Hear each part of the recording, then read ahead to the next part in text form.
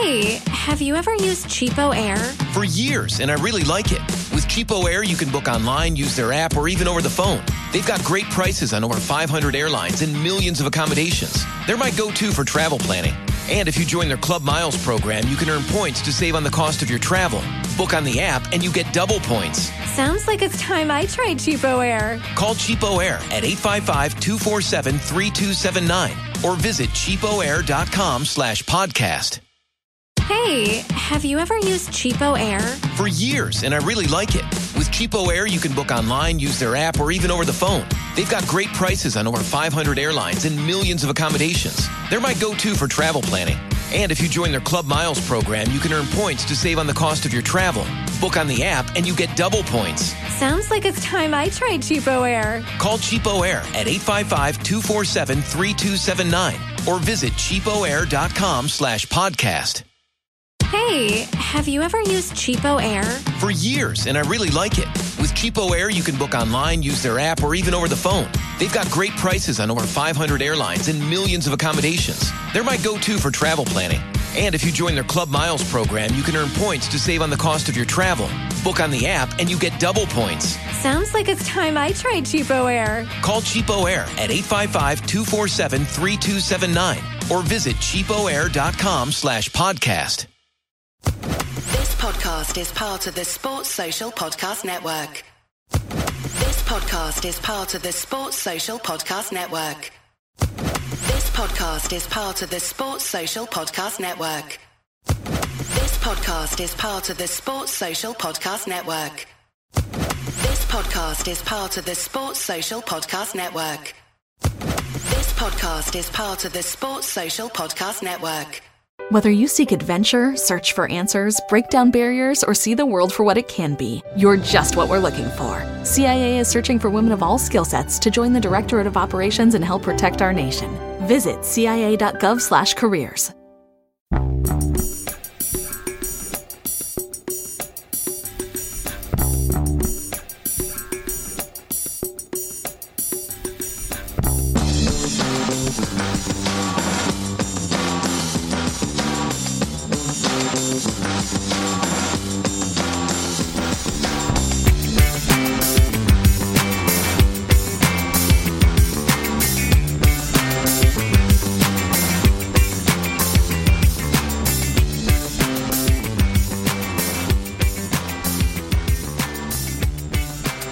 Welcome to A Celtic State of Mind. I'm Paul John Dykes, and today I am delighted to be joined once again by Kevin Graham. We're a few minutes late because the internet seemed to have crashed.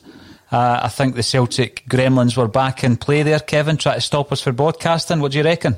5G conspiracist theories and Russians. It's all about this vaccine. It's gone mental. Everything's gone mental.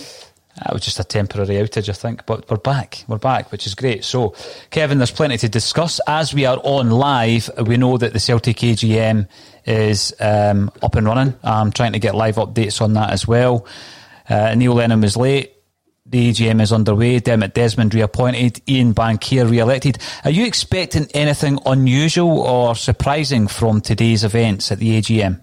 I found it quite unusual. I had a quick look this morning on one of these Glasgow websites, and what it actually says was that they reckon that they're going to discuss a director of football, which I found a bit weird. For obviously this website's maybe been given a nod about something.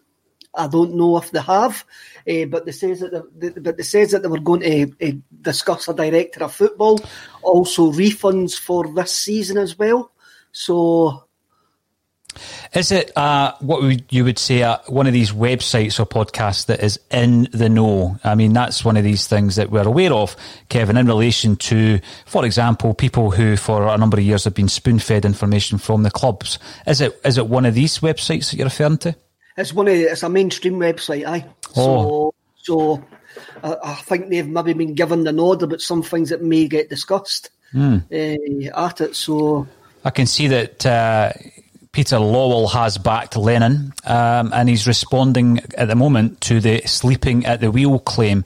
I think I said they were intoxicated at the wheel rather than sleeping at the wheel, Kev. I'd say they'd crash the Rolls Royce into the swimming pool. Aye, be here now style. Aye. Absolutely right. So we'll keep an eye on that AGM as it goes along. It doesn't look as though we're going to get anything groundbreaking today, like an announcement from Peter Lawwell regarding his own future. That's something that we had spoken about during the week. Kevin, do you think that is something that is in the more immediate kind of term rather than a long-term announcement? I don't know. I think that announcement will be made. I mean, I've got nothing personal against Peter. I've been in plenty of meetings with him. I know what he's like. I know that he does do what he reckons is best. You know how that sounded there, Kev? I've been in plenty of meetings with him. Did you call him Peter there? Did you just call him by his first name? See, that's what he does to you. Wow. That's where he gets paid the big money. Anyway, what I'm going to say is, I think 17 years for a CEO is far too long for any sort of business, and we need a change. We need a change of direction. And I think the announcement that Peter Lawwell will be leaving will happen sometime. Hopefully it's on Axon. Maybe he'll give us the world exclusive that he is leaving. But as I say, the one thing came back to me yesterday, Paul, and I'm not going to. You'll know exactly who I'm talking about when I actually say this. And he says it off air, and it was about Dermot Desmond and Peter Lawwell, and he says.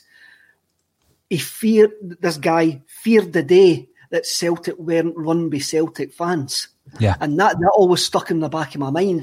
And I know people shout that Peter Lawwell's not a Celtic man, Dermot Desmond's not a Celtic man. I do disagree with that. I really do disagree with that. They make decisions based on business rather than we would make our decisions based on emotional. But I reckon I know for a fact Peter Lawwell's a Celtic fan.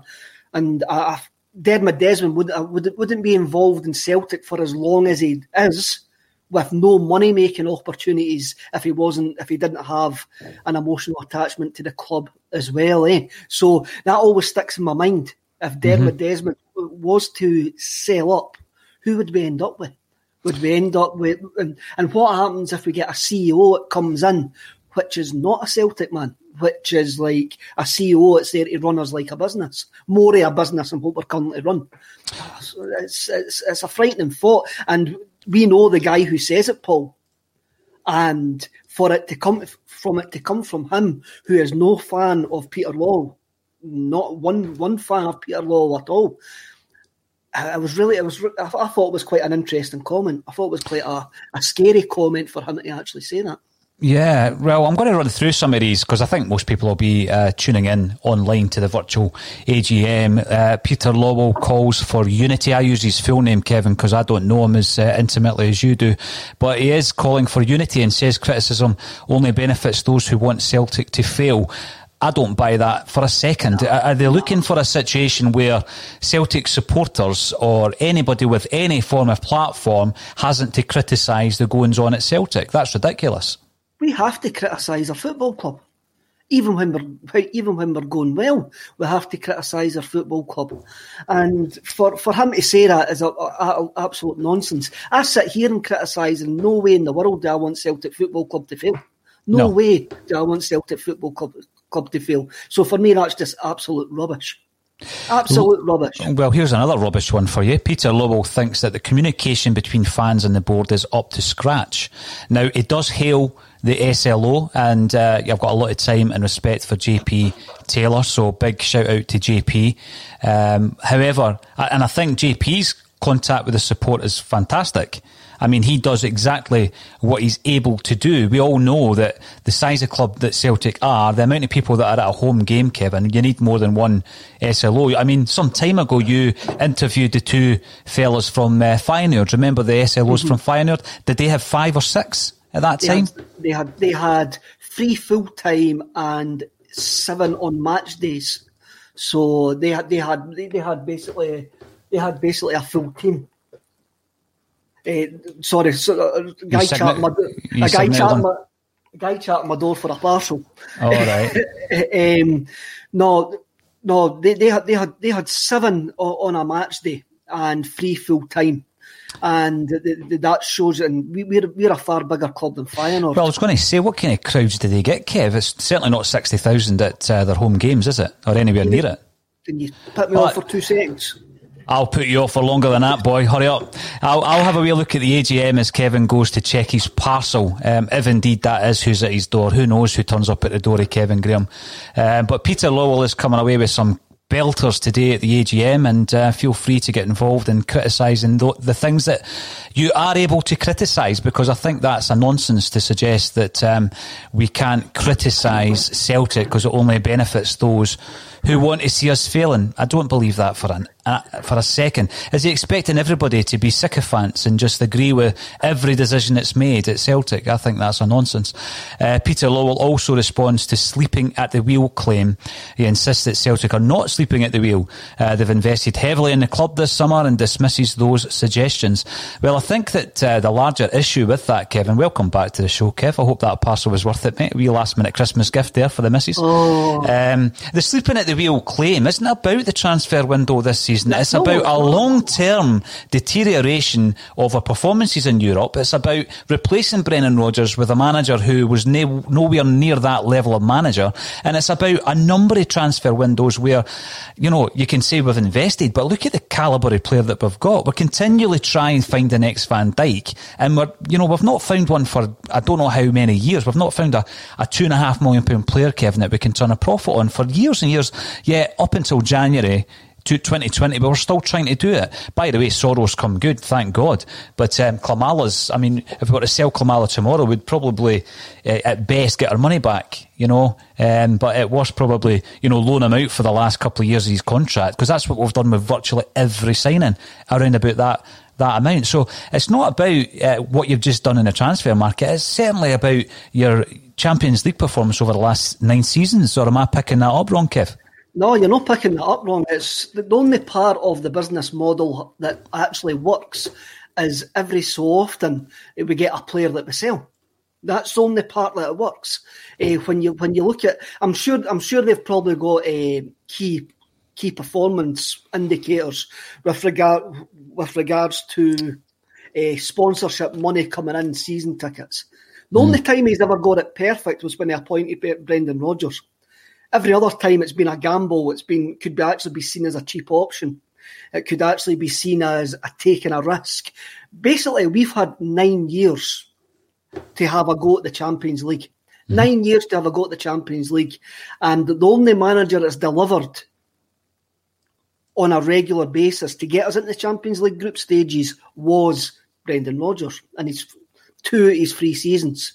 Which was unbelievable. You had the Ronnie Dyler project, which basically didn't get us into the European, where we wanted to be, because at that time, well, let's not, the Scottish League wasn't the be-all and end-all. So Europe was where we're going to measure ourselves, and we had some horrendous nights in Europe under Ronnie Dyler. And we had some great nights. The Inter Milan game at Celtic Park was what a fantastic night as well, but we didn't get a result. We didn't get a result that night, but it was a fantastic game. It was a brilliant game.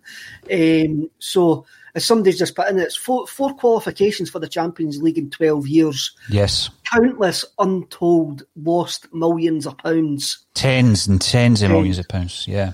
Stevie Mullen last week came out with a list of players that we had signed in January. And as I says last week, that list could actually get people put in the jail, the amount of money that we've wasted on players. So our criticism is not of them spending £12 million in the summer. Our criticism is of them not reading the room and not getting their long-term strategy right and always looking like they're doing it ad hoc. Kevin, you're spot on. You're spot on. For anything, so it's... Well, they've been caught with their pants down with Rangers this season. There's no doubt about it. There's been a complacency that's set in at Celtic Park in the highest reaches of the boardroom, and there's no doubt about it. So I think this is all bluster as far as I'm concerned. And by the way, I didn't come on to rip everything Peter Lowell says to pieces, but as I see it coming through on the live thread, I'm disagreeing with virtually every single part of it. Peter Lowell understands the fans' frustrations. He thinks that he understands, but says it's slightly over the top. Right, okay, maybe he's talking about some of the minority within the protest, Kevin, who have got a wee bit kind of violent or aggressive, perhaps. Maybe that, yeah, I think everybody would agree that's over the top. But I don't think protesting's over the top. But again, how far removed are they if they think that we're only protesting because we've had a couple of bad results? It's far deeper than that, Kevin.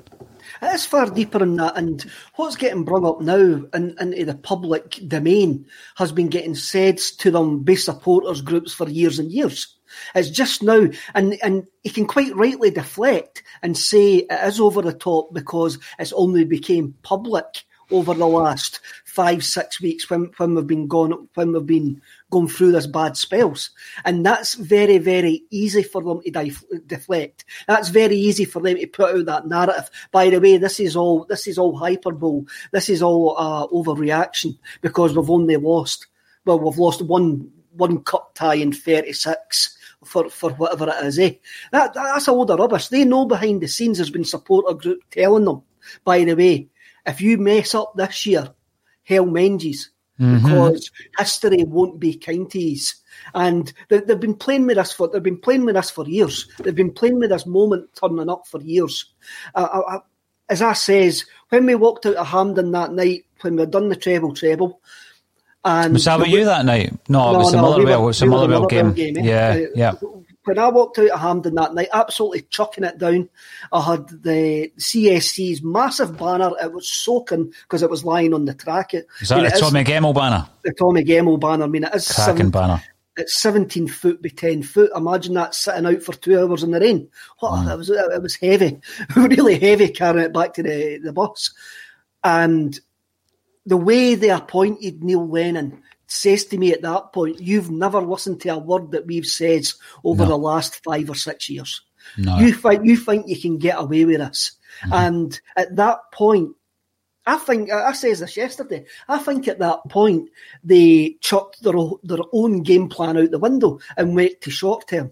They didn't start looking long term, they went to short term. And this summer, they've went to short term as well. They've made a massive investment, but the problem was they didn't believe in their own game plan, and their game plan should have been somebody should have been sold in the summer. Their own strategy, you're right. They've actually changed from what you would expect, didn't they? Yeah. Before we go any further, because I'm going to get delved into every other point prior to Peter Lowell taking the stage, because obviously Resolution 11 is part of that as well, Kevin. But just to pass on our deepest condolences to an absolute legend of the football world in Gerard Houllier, who unfortunately and very sadly died today. He's a manager who there were discussions at one point with Celtic to bring him in as a manager. He would have been a fantastic manager at Celtic, Kevin. He would have been. He had already signed the contract with Liverpool, and he says that he wasn't going to renege on it, but he did recommend Joe Venglos. He recommended Venglos. When you look at, I've read some things online for Liverpool fans, and they say he started what they're now seeing. They're saying that he brought in the culture change of the club, which took them away, obviously, which Souness destroyed when Souness went there. And they went through a load of managers who were probably more in their boot room type of mould. Yeah. And football had moved on. And they're saying that Houllier was the catalyst for what we're seeing now at Liverpool Football Club. Okay, so you look at Gerard Houllier, let's say 2000, he's a manager of Liverpool, and he implements a culture change which takes 20 years to breed success. Yet Neil Lennon thought we could change the culture in 3 days after that game, where he came out talking about a culture change, which I found pretty interesting at the time. So yeah, it took 20 years for Liverpool to win the league, even though the culture change was implemented in about 2000 when Houllier was in charge. Now, Ian Bankier assesses the year, and he says it's a very successful year on the pitch despite the season being halted. We're in a very promising position with £30 million in the bank. But let's have a look at some of the resolutions, Kevin, because I know that in your previous life within the affiliation you will have been dealing with a lot of topics such as resolutions, etc. And Resolution 11 not carried over. 97.18% have voted against the board referring the SFA to UEFA with regard to its licensing practices. Resolution 11 is not carried over. Bankier is satisfied with the decision. He insists the shareholders has not misled. It's the Marketer's Report This week, Patrizia Spagnoletto, Global Chief Marketing Officer, Direct to Consumer for Warner Brothers Discovery, weighs in on the difficult task of building and retaining consumer trust. Trust is a really hard thing to build and a really easy thing to destroy, and we have to be very respectful about that. Our partnership with iHeart has really helped us build that trust and that relationship with the on-air talent. The best thing for us to do is to build a relationship with our consumers. And if those consumers have a relationship with the DJs that are on air, then we want to build on that. House of the Dragon, which was one of our most successful, if not the most successful campaign we've ever done for a show, audio was a core part of that. As the #1 audio company, iHeartMedia gives you access to all. Every audience, live conversations, trusted influencers, and the insights and data you need to grow. Not just a media company, iHeartMedia is your access company. Go to iHeartResults.com for more. As the #1 audio company, iHeartMedia gives you access to all. Every audience, live conversations, trusted influencers, and the insights and data you need to grow. iHeartMedia is your access company. Go to iHeartResults.com for more. Shareholders over this issue. Is that Resolution 12/11 now finally dead, Kevin? And I mean, I know that there's been a huge amount of work done in the background by a committed group of Celtic fans to keep it alive this long. I feel extremely bad for the Res 12 guys, even though it's now been changed to Res 11, probably deliberately, to tell you the truth. I think it's been dead for years. I think the club have parked it for years, and these guys have just kept on going and going with an extremely strong case. And Celtic, once again, have looked at their corporate entity, their corporate brand, and went, well, there's no point in us chasing this because this could be bad for business. Mm-hmm. It's the same when they're hiding behind the business speak, ain't it? Like they've done with quite a lot of stuff that's going to come out with the boys' club stuff and that as well. That they're hiding behind their corporate image, and they say that they're a club like no other when it suits them. And other times they just, come on, that licensing, the Res 12 was utterly blatant cheating, and the evidence is there. The evidence is there to bring down the guys in the SFA who were there. I mean, you have a look at the 5-way agreement. You have a look at the Peter Law's never seen it, Kevin. Well, I've seen it, so surely he's seen it. Well, that's what he said last year, isn't it? I'm sure Eric Riley, who's been copied into all the emails, did he not forward it on to him? No. Yeah. Well, does that know what happened? Is that know what happens? Does Eric Riley, who was it the lawyer, board member, stadium? Maybe those messages self-destruct, Kevin, like the old Inspector Gadget cartoons. It's as ridiculous as that. If you've seen it, I'm pretty sure Peter Law's seen it, but he claimed last year that he hadn't. So there's a lot of reappointments. Tom Allison, Dermot Desmond, Brian Wilson, Ian Bankier reappointed, Sharon Brown reappointed. I think there's a feeling among Celtic fans that we really are disconnected to the vast majority of the board. There seems to be a lot of faceless entities, Kevin, who, you're always going to have figureheads. But a lot of these people, for me, are just faceless entities in suits that are so far out removed from what the Celtic support want. But, just get re-elected year on year. There seems to be no creativity, no free thinking in that Celtic boardroom whatsoever. There isn't. And I think it's... what do they want Celtic to be? I mean, it's completely different to what we want Celtic to be off the pitch. On the pitch, we all want Celtic to be utterly successful, especially we have been domestically. We want to have Celtic to have an image off the pitch, but basically, our PLC just want us to be Man United. And that doesn't sit right with me. I've been very vocal on that. And they just make bad decisions. They make bad decisions based on what would Man United do here. For me, anyway, that's what I think. They make decisions on what would Man United do, but then they're not willing to actually pay the cash to get an elite manager. Well, you look at Man United appointing Solskjaer.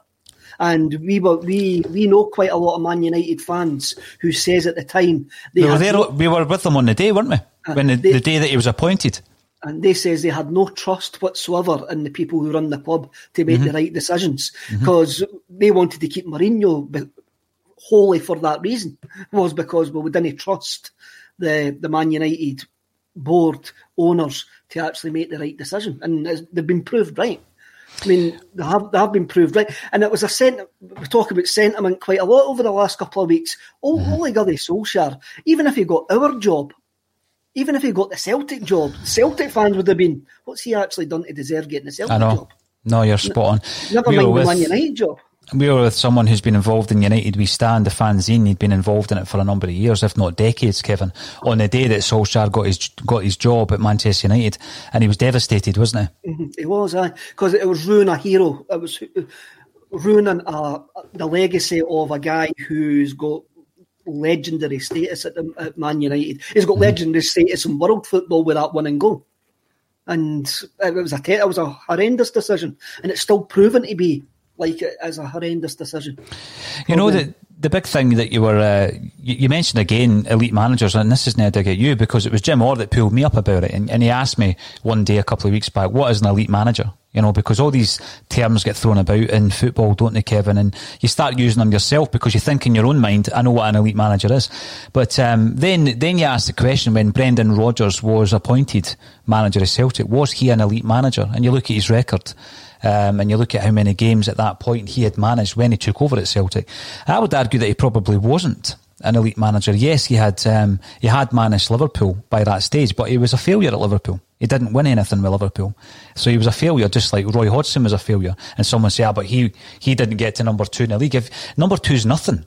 No one remembers the runners-up, Kevin, and he was an absolute failure. Now, that's not taking away what he achieved as a manager of Celtic. He gave us some phenomenal memories of modern times. He's a massive part in the 9 in a row. He's a massive part in what could be a quadruple treble.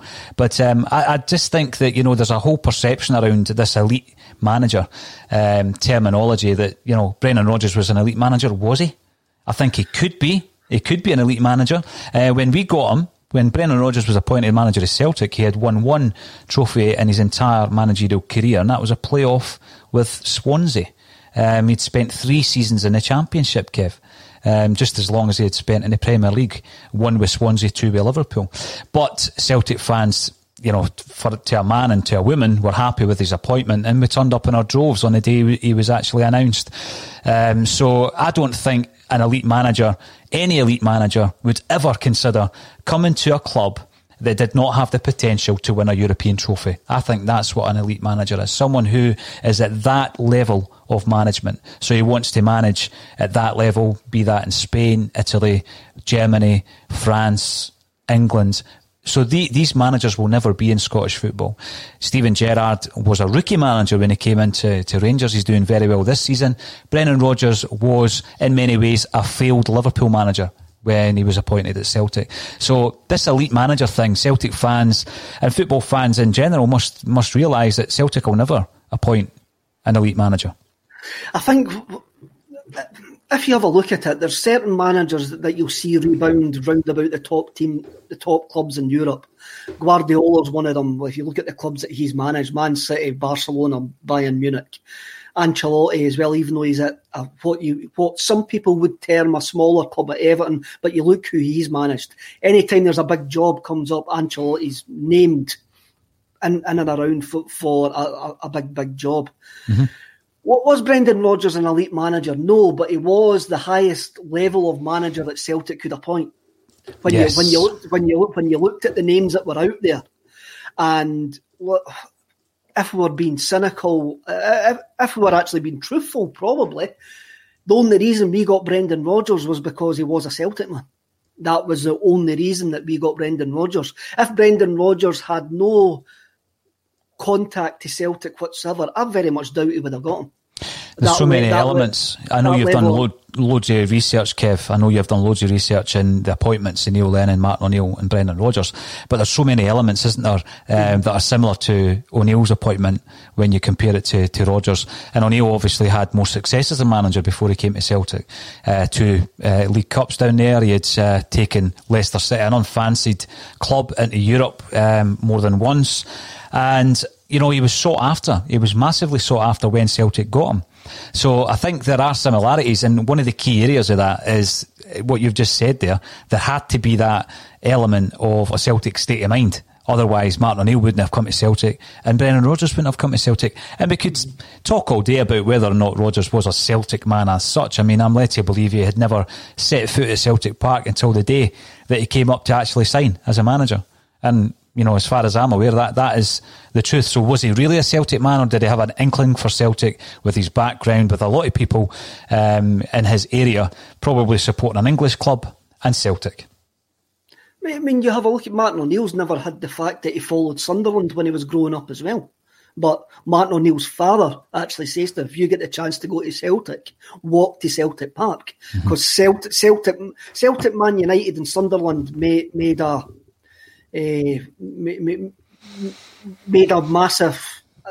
massive influence in Martin O'Neill's life.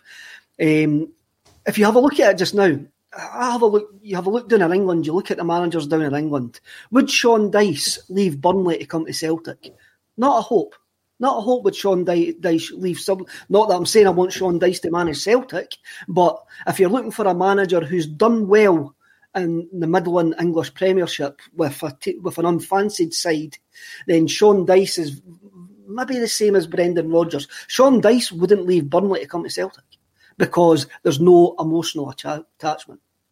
Unless you were promising him absolutely Premiership money. But then, does that not say more about his lack of ambition as a football manager? Because he's never going to be in a position that he would be in at Celtic with regards to Champions League aspirations. I don't think so. I think it's just the English Premier League seen as the be-all and end-all to managers, two English managers. And even us, you hear all these guys who are into expected goals and the Athletic and stuff like that, and they all talk about you need to get a progressive manager. I mean, we would get a young manager from Europe. If you got a young manager for Europe, you're selling Celtic as a stepping stone again for them to move on to the next level. Brendan Rodgers used us as a stepping stone. To get on to, well, is Leicester the next level? That's an argument for a whole other podcast. But he used us to get back into the English Premier League, and the first time he got that opportunity to go back into the English Premier League, he worked his way out. But you look at him now, and you look at the trajectory, the downward trajectory that Arsenal are currently on, and the pressure that's mounting around Arteta's position at Highbury, because I still call it that. I know it's not Highbury anymore. But you look at that, Kevin, right? That's probably, I mean, we were talking about it this morning, there's probably 2 or 3 jobs at the moment over the next couple of months that are going to become available at the top level in English football. Arsenal potentially is one of them, because they're ruthless. They're totally ruthless down there. Borussia Dortmund are ruthless. That's what happens at that level of football. So if Brendan Rodgers goes to Leicester and does well, as he has done, both in Europe and domestically, and a job like Arsenal, which will always be regarded as, what would you say, a top 6 job, even though they're nowhere near that at the moment. If you look at league positions, you still look at them as a top 6 club, don't you, down in England. Brendan Rodgers' name will be in the top 3. So he knew that when he took the Celtic job. He's thinking not just 1 step ahead, he's thinking 2 steps, 3 steps ahead, because he's a mercenary. And by the way, he is. I'm not trying to have a dig at him. He's a mercenary. So that Arsenal club blazer would be on him before you could even consider where he's taken Leicester and where he could take Leicester. He'd be gone. He'd be signing for Arsenal. Absolute 100%. But a part of that is Celtic were a part of that, Kevin. Let's use Celtic to get back on that ladder. And he knows you just got to look at managerial moves from Scotland down south and players moving from Scotland. You need to then go at another level before you get into that top 6. So we all know the players that I'm referring to, that have had to go to Southampton or Hull City or various other clubs before they get to that level. And it's the same with managers, isn't it? So I think Brendan Rodgers is very shrewd, and he's a mercenary, and he's used Celtic.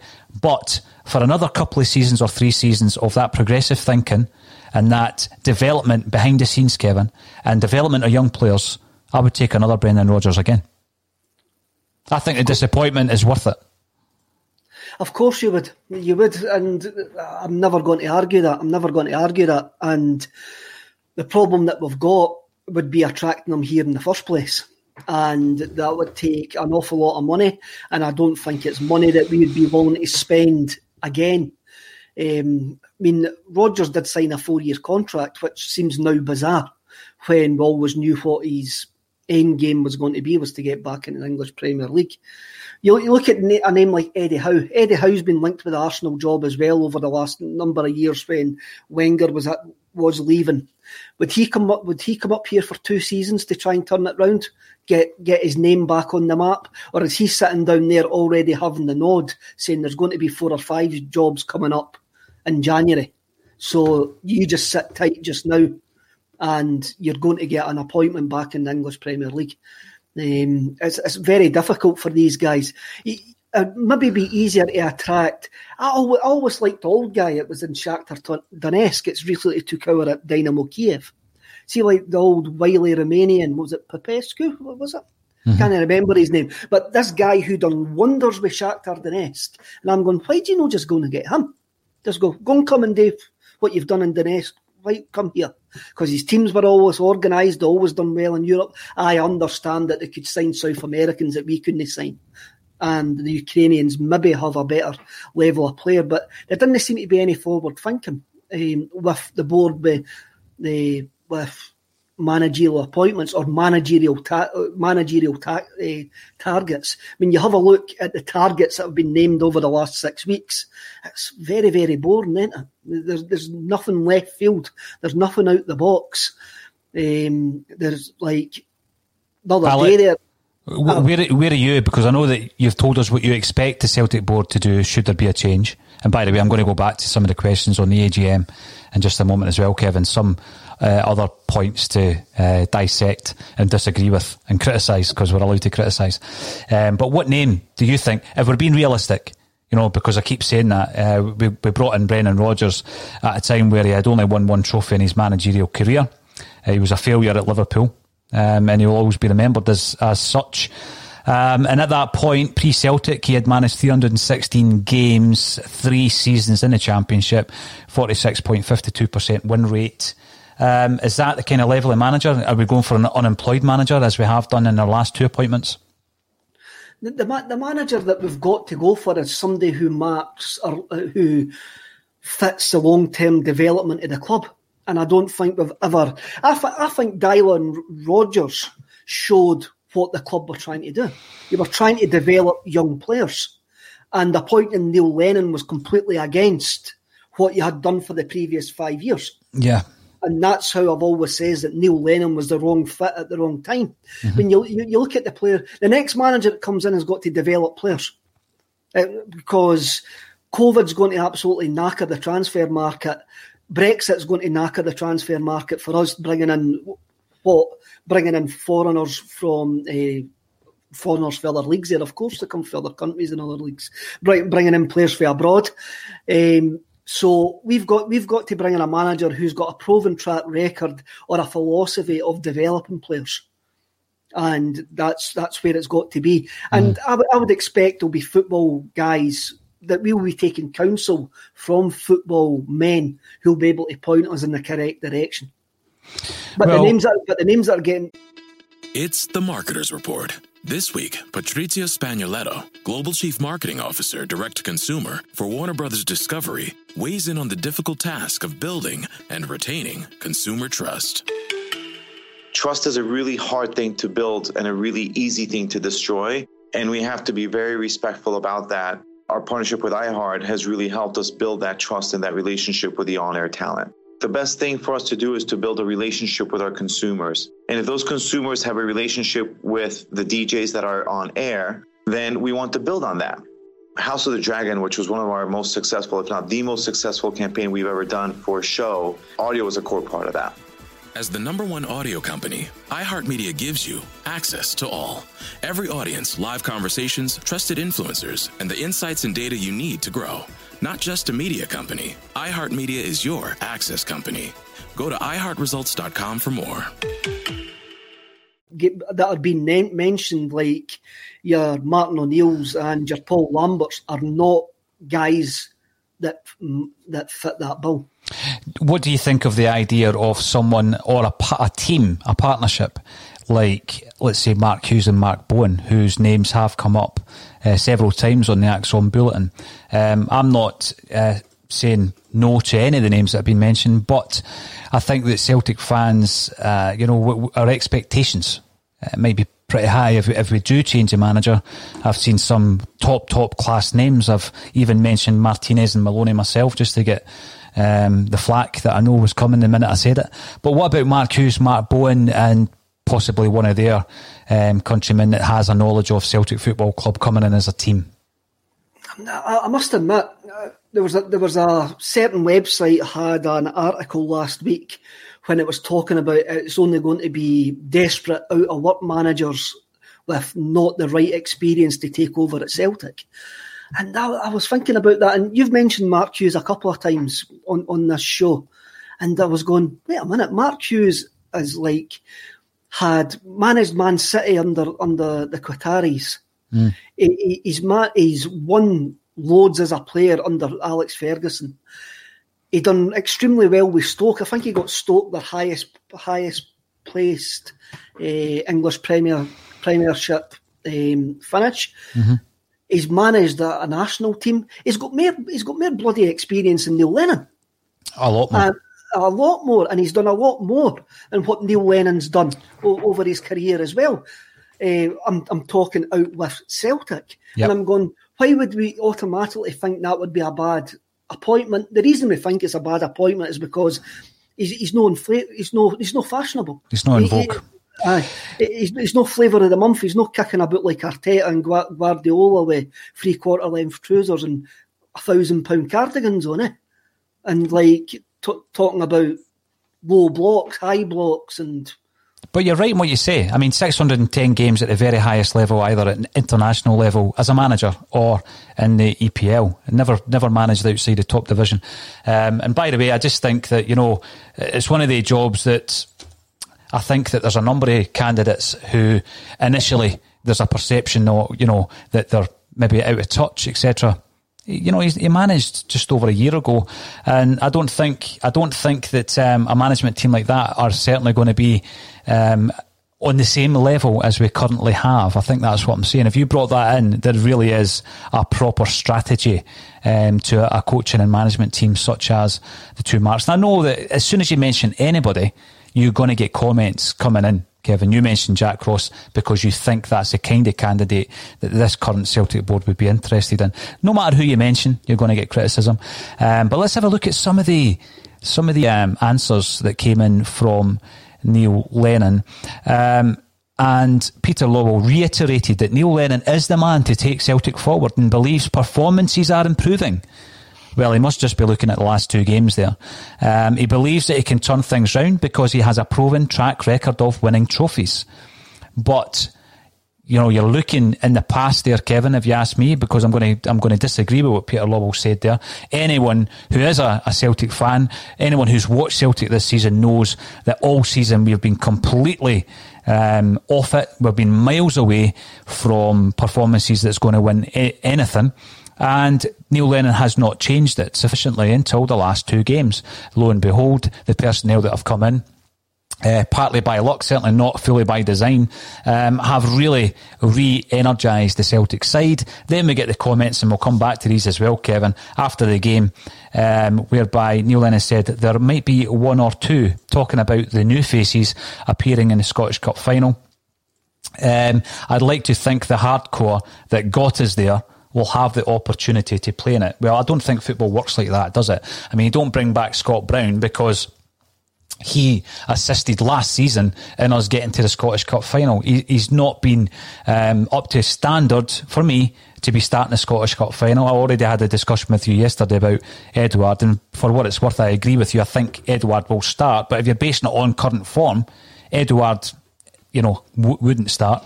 Frimpong potentially wouldn't start, and certainly Scott Brown wouldn't either. You'd be looking at Shane Duffy, who has come in and played. I actually thought he played better yesterday than he did on Thursday, Kevin. I thought that was his best game in a Celtic jersey yesterday. That bodes well. He's even spoken. He's come out. He's been brutally honest about his performances to date. and the fact that obviously the confidence is starting to grow and build. So you're expecting him and Julien in the centre. You're expecting, because of that, Ayer at right back. I'm not sure what he'll do at left back. I prefer Laxalt to Taylor, personally. And I think he's got a better understanding with El Yunusi in front of him as well.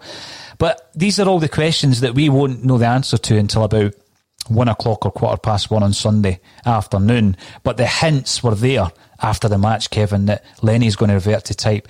How concerning is that for you?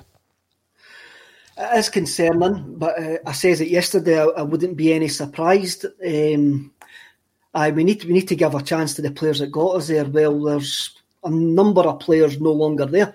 Are they going to ask Fraser Foster to come back up for the weekend? That'd be nice. It's like, so you can't say that. We've got to have a look on form. I can't see us going into a cup final without our captain. I just can't see that happening. But what you mentioned there was Laxalt. How do we think about this? I think Greg Taylor's a wild card to start. I really do. I think he played well yesterday. He done more in the final third than what Laxalt's done over the last couple of weeks. And I think he suited our system better yesterday. So I think Greg Taylor's maybe had a good, played himself into actually starting on Sunday instead of Laxalt. Talking about Taylor, let's go back to the 2 penalty shouts from yesterday, Kevin, because I know that you've been presented with some evidence since then. Have you changed your mind on the Taylor foul by the goalkeeper or the handball at the back post? Have you changed your mind on any of the 2 penalty shouts?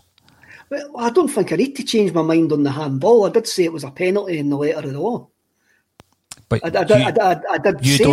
But you don't think it should have been a penalty? I think it's a harsh penalty. But then I do think it's a harsh penalty. But then I have been added it on Twitter. I'm going to say that again because I can it annoys you. I have been added at Twitter and seen the picture, and I'm going, it looks absolutely horrendous. It looks like a Stonewall penalty kick when you see that picture. The one with the goalkeeper's a penalty now. I says yesterday. Do you think Maradona handled the ball against England in 1986, Kev? Just so I can get some kind of perspective on this. Of course not. He outjumped Peter Shilton quite easily and headed the ball in the back of the net. Thanks for clearing that up, mate. Now, going back to some of the comments, Peter Lowell on contempt from the fans. I understand, says Peter, frustration. It's been a difficult run over 8 weeks. Again, it's longer than 8 weeks. I'm a Celtic supporter. I get it. We understand it. The social media world. Accusations that the board is holding fans in contempt. It can get a wee bit over the top. The support over the summer, they were nothing short of remarkable. I guess he's talking about the season ticket sales. We have no agenda or motive. We haven't given up on the league. There are circumstances that have put us in this position. We will do all we can to win the league. Well, I'm afraid, again, I'm going to disagree with a lot of that. There are mitigating circumstances that have contributed to the position. They're not circumstances that have put them in the position, Kevin, because the mitigating circumstances, let's say, of COVID, of the ball and goalie gate, of Griffiths still not being fit in December, of players undermining the manager by leaking the teams, they're mitigating circumstances. That doesn't fully contribute to the poor performances, the poor coaching, the poor team selection, the poor shape, the loyalty to players that Lenny still seems to have, continuing to play players who are off form. You can't simply say that everything that's happened is to blame. Everything outside the bubble of football is to blame. You can't say that.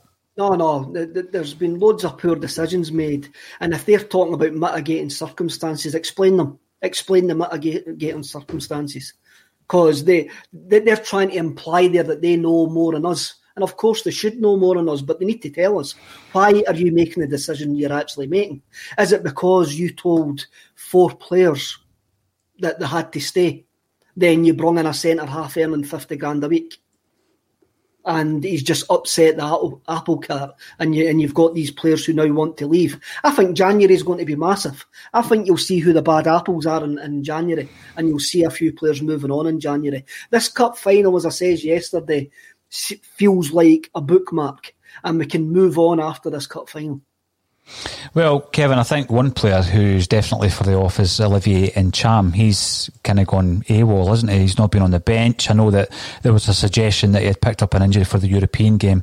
But again, with the emergence of David Turnbull in a position that we're already, there's a gluttony of talent in there, isn't there? You've got Rogic, who's not getting a game. You've got Christie, who's trying to fight back into the team, El Yunusi, and of course you've got Turnbull. So I can't see for a moment Ntcham being anywhere near that team. So if we get a decent offer for someone like Ntcham, you take it.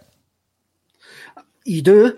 And on the other hand, if you get a decent offer for this season's Eddie, you take it. Because, I mean, you're talking about centre forwards for Sunday. We haven't got a centre forward we can trust at the moment. There's not one on form or fit. There's no one that you go, he's a definite starter. And the only reason I say that Eddie was a definite starter is because of previous. Yeah. But you've got the four of them there, and you go, I didn't trust any of the four who used to actually start the game. Mm-hmm. And that's a sad indictment of the talent within the four of them. No, you're right. Now, Neil Lennon's been talking about the Scottish Cup final.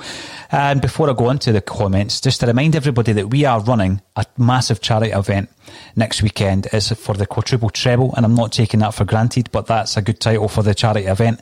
I think next year we'll call it the Axel Weekender, Kev, and it might be an outdoor event, who knows. But we've already raised an incredible amount of money. I mean, we're sitting at the moment, let me just refresh the GoFundMe page, at £5,340. As we speak, one of the Axel team are calling up companies to try and get more sponsorship. We're going to try and get a sponsor for every single show, Kevin, of which there are going to be 22 different shows.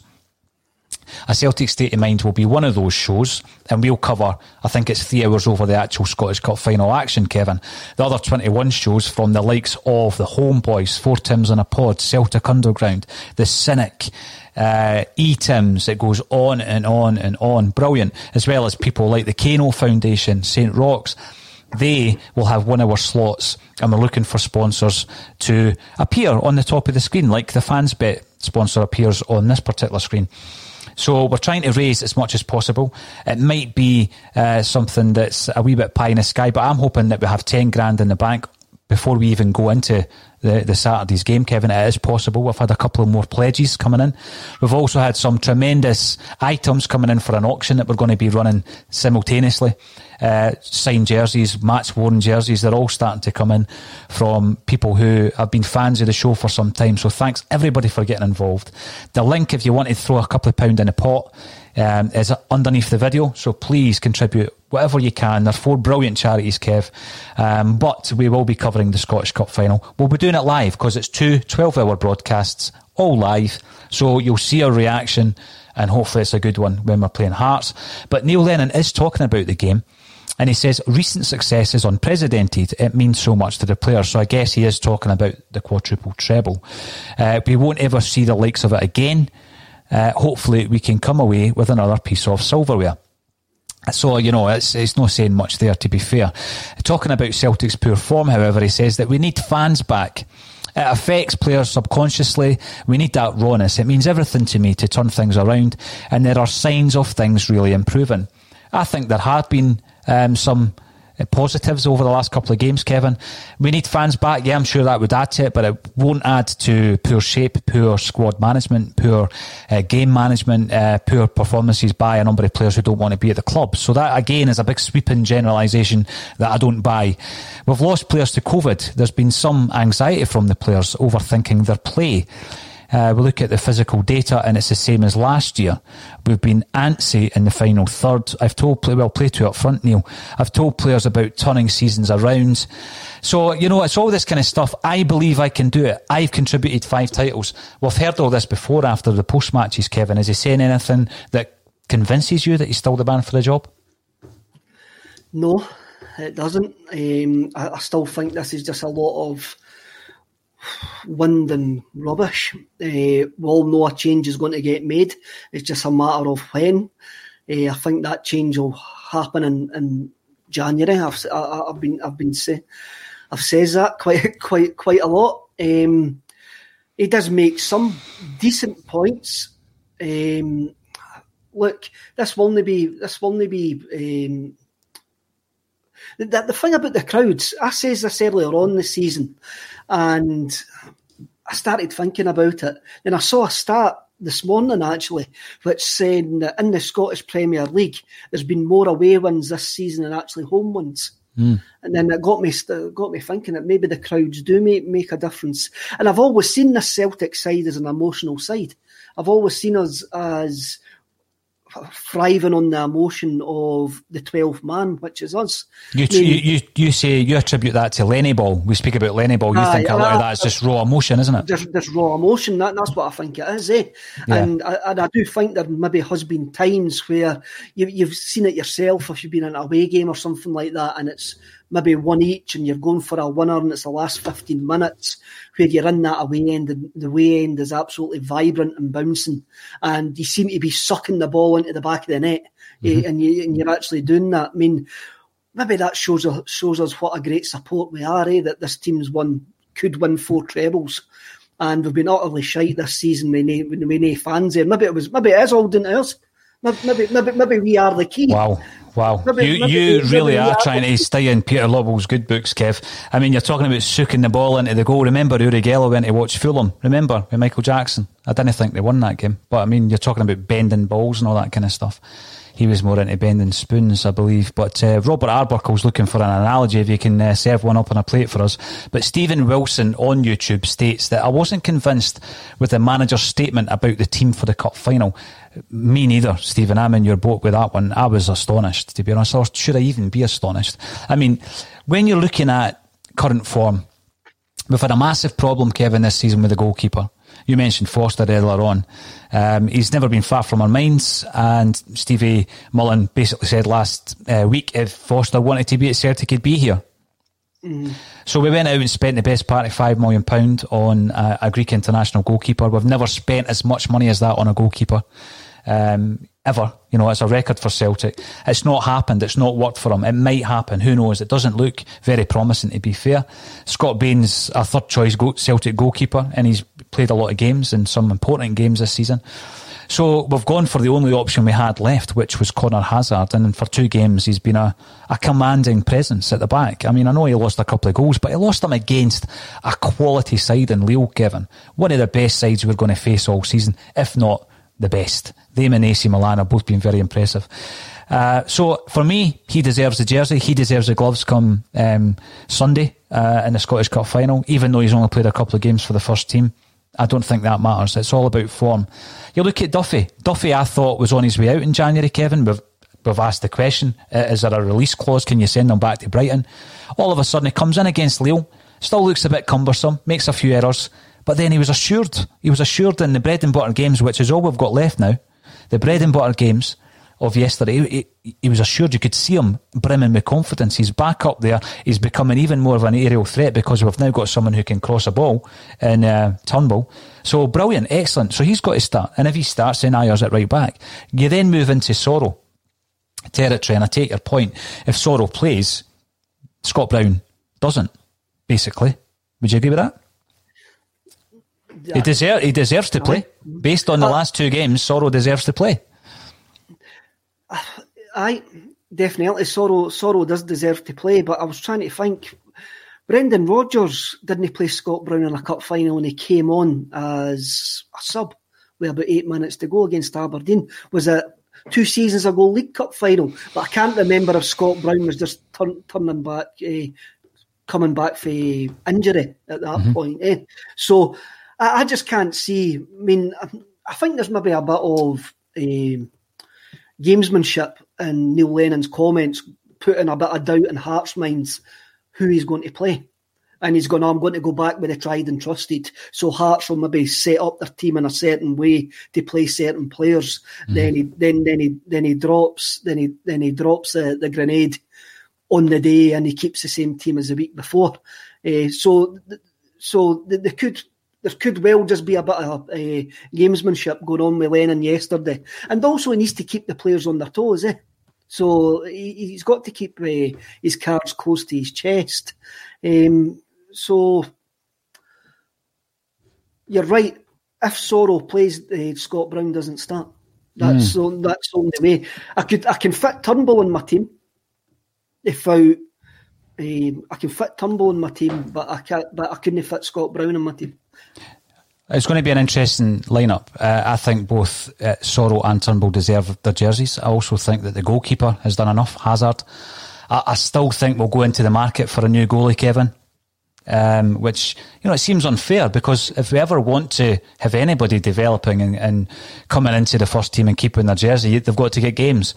But it's a long, hard season, and if anything was to happen to Conor Hazard, be that suspension or injury, then you're calling back on two guys that haven't done the business. So I can still see us going into the market, and why go in for a third or a second choice? You're going to go in for someone you're going to play, I think. So we'll see how that develops. There's been a few comments in relation to my reading of the AGM comments, and Adam believes that what I'm saying is negative. And Adam, no doubt a nice guy. Well, some might disagree with that. However, listen, I can take any level of criticism whatsoever. But to be honest with you, sir, I don't think it's negative to question and criticise the Celtic board. I think it's absolutely necessary. I think it's not an entitled kind of view, Kevin. I think it's about standards. It's about maintaining a standard, not accepting defeat. And at the moment, if we listen to what Peter Lawwell and Neil Lennon's just said, you could curl up in a ball, come back out in May, and we'll be second in the league at best. So when we're talking about change, it's only because we don't want to be second best or even worse in Scottish football. And I keep going on about demands. I think Celtic fans are demanding rather than entitled. So when you question the board, Kevin, some people see it as negative. How do you take criticism of Celtic and your big pal Peter on the board? Most of the time it's deserved. There's very little time that I disagree with any slingshots that are fired at the board.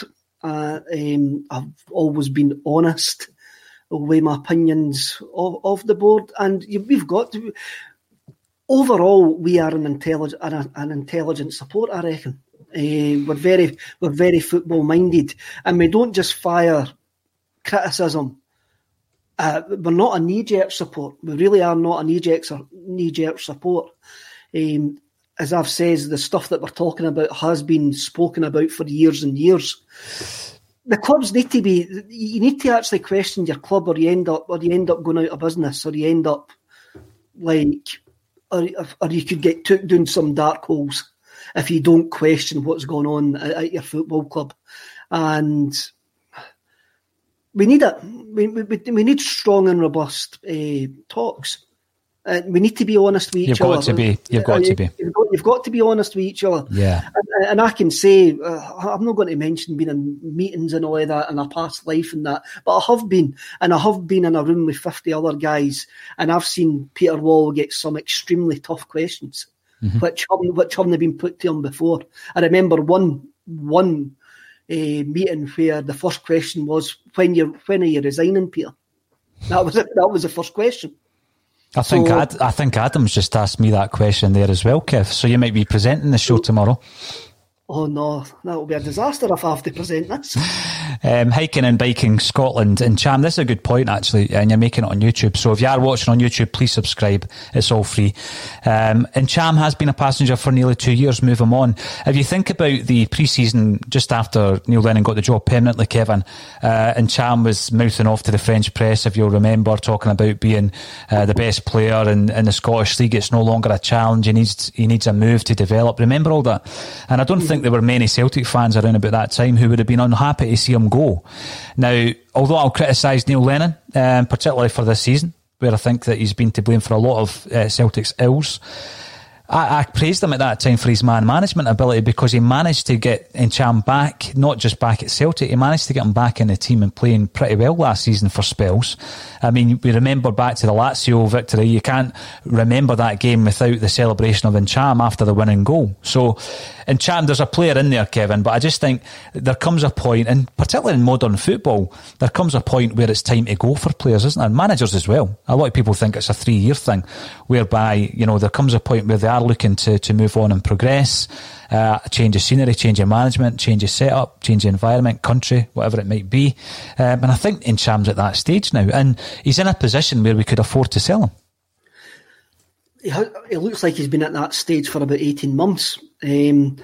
we're always going to look back on Ncham's Celtic career with regret because he's got that much talent.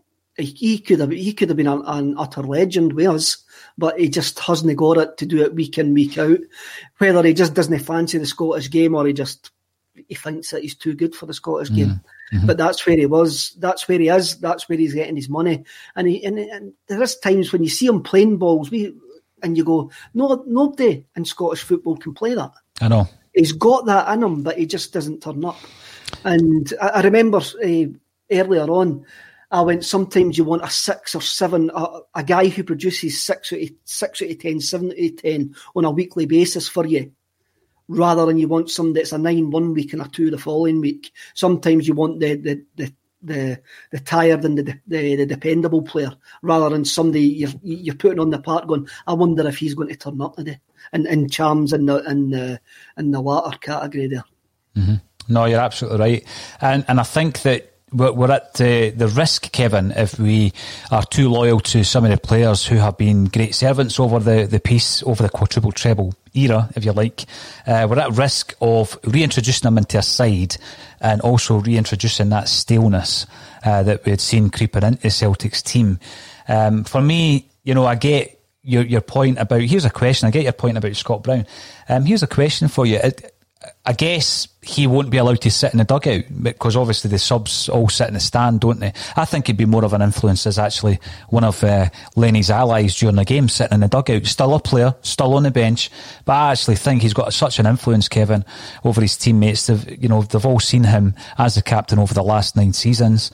The newer players have known nothing different than Scott Brown as a captain. But I genuinely would start with McGregor as a captain.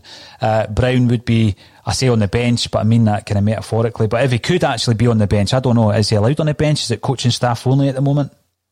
Hampden's different, because it is quite a large technical area anyway. Mm-hmm. And like behind, so they come down onto the touchline. He wouldn't be allowed in the coaching area, I don't think.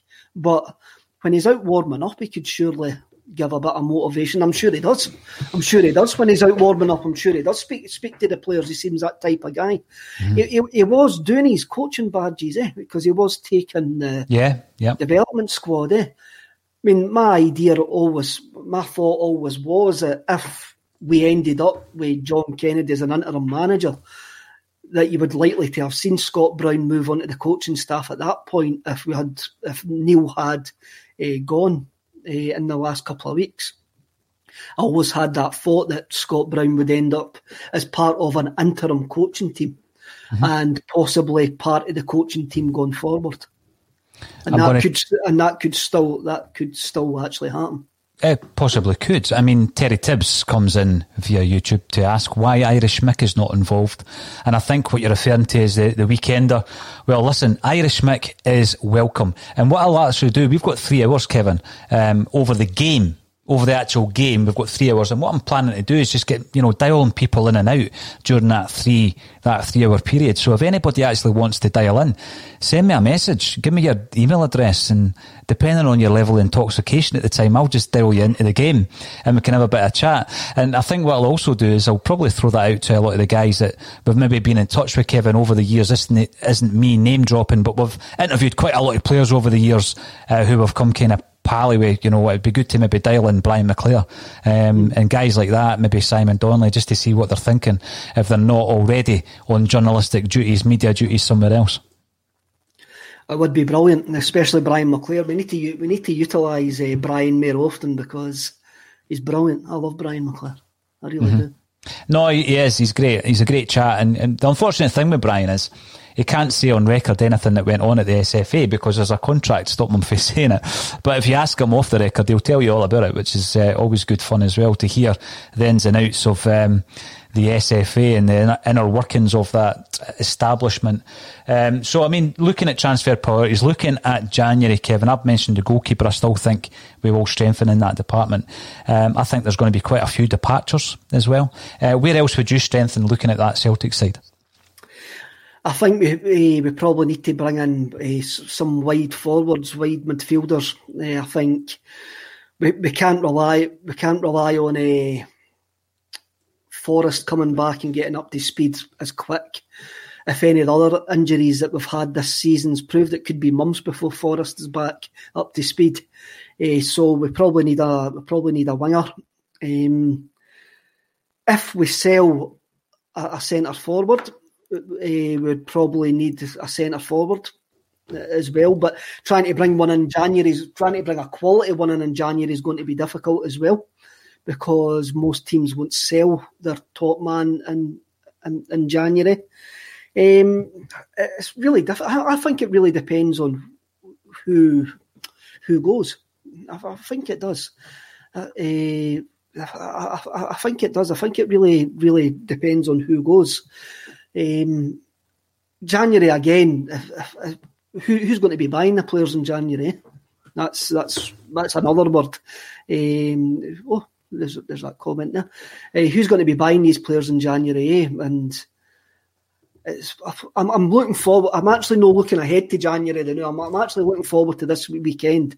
I've got a bit of a wee spring in my step, and I'm looking forward to this, which feels like a bookend or something. It feels like we can move on after this Sunday, and hopefully we move on with another cup one.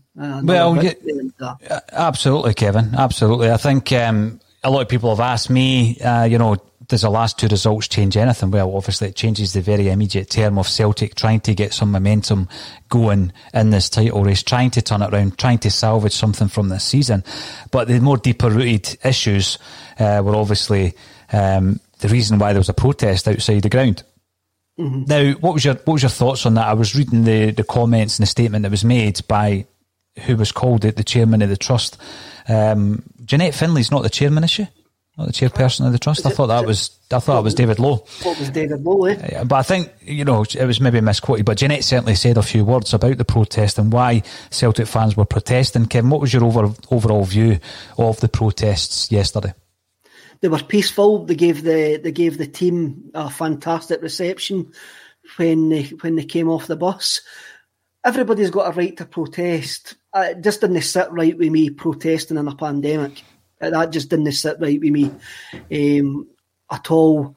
The Trust have got their own agenda, and that sounds bad, but the Trust want to buy shares and get people on the board, get a fan representation on the board, and that's what they were protesting about. Fair play to the Trust. They're very vocal. They're very public, and good luck to them in the future. Well, Red Scotland is still on the Irish Mick case at the moment, and he reckons that Mick would bring a lot to the event. He is enthusiastic and off the cuff. Does anybody know Irish Mick? Can you put us in touch? I'm more than happy to dial him in at some point during the 3-hour slot that Axom have got that weekend, Kevin. It might be quite amusing. Is Irish Mick actually Irish? I don't know. Did I know that? He plays it being Irish. He's from Bowness, I think. Anyway, possibly I just made that up. So thanks everybody for getting involved. I will remind you that underneath this video there is a link that takes you to the GoFundMe page. It's an incredible amount so far, and some brilliant donations of items for the auction as well. We've got some more messages coming in, Kevin, some fantastic video messages coming in this week as well from Celtic fans, ex-players, those from the music industry as well. So I'm hoping for a big turnout on the weekend. Sometimes over one game a weekend, Kevin, we've had up to 67 to 70,000 people tuning in on one day. So we're hoping to, over a period of 24 hours, have a couple of hundred people coming in, and hopefully we can raise a lot of money for people who are going to be extremely vulnerable, even more so than normal this Christmas as well. So that's really in the spirit of Celtic. That is what being Celtic minded and of a Celtic state of mind is all about, I would say, Kev, that charitable element. So thank you everybody for getting involved. If you haven't already done so, please subscribe on YouTube. Once again, Kevin Graham, thank you for joining me on A Celtic State of Mind. Cheers, lads.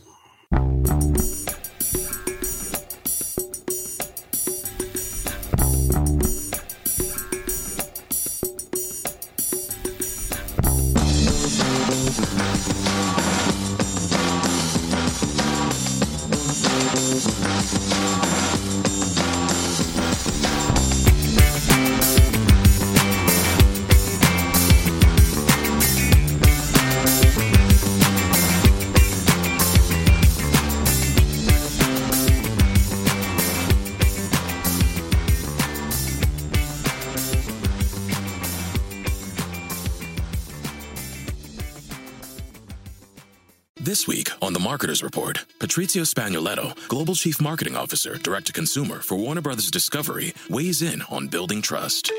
Trust is a really hard thing to build and a really easy thing to destroy, and we have to be very respectful about that. Our partnership with iHeart has really helped us build that trust and that relationship with the on-air talent. As the #1 audio company, iHeartMedia gives you access to all. Every audience, live conversations, trusted influencers, and the data you need to grow. Go to iHeartResults.com for more.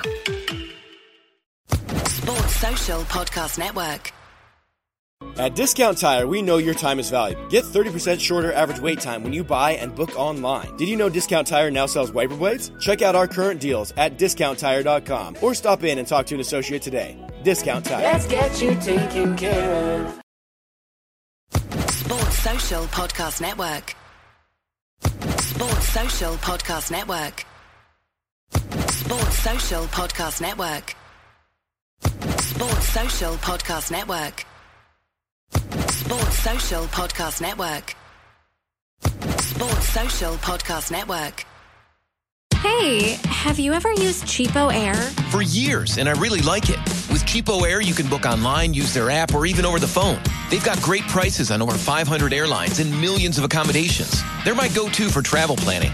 And if you join their Club Miles program, you can earn points to save on the cost of your travel. Book on the app, and you get double points. Sounds like it's time I tried Cheapo Air. Call Cheapo Air at 855-247-3279 or visit cheapoair.com/podcast.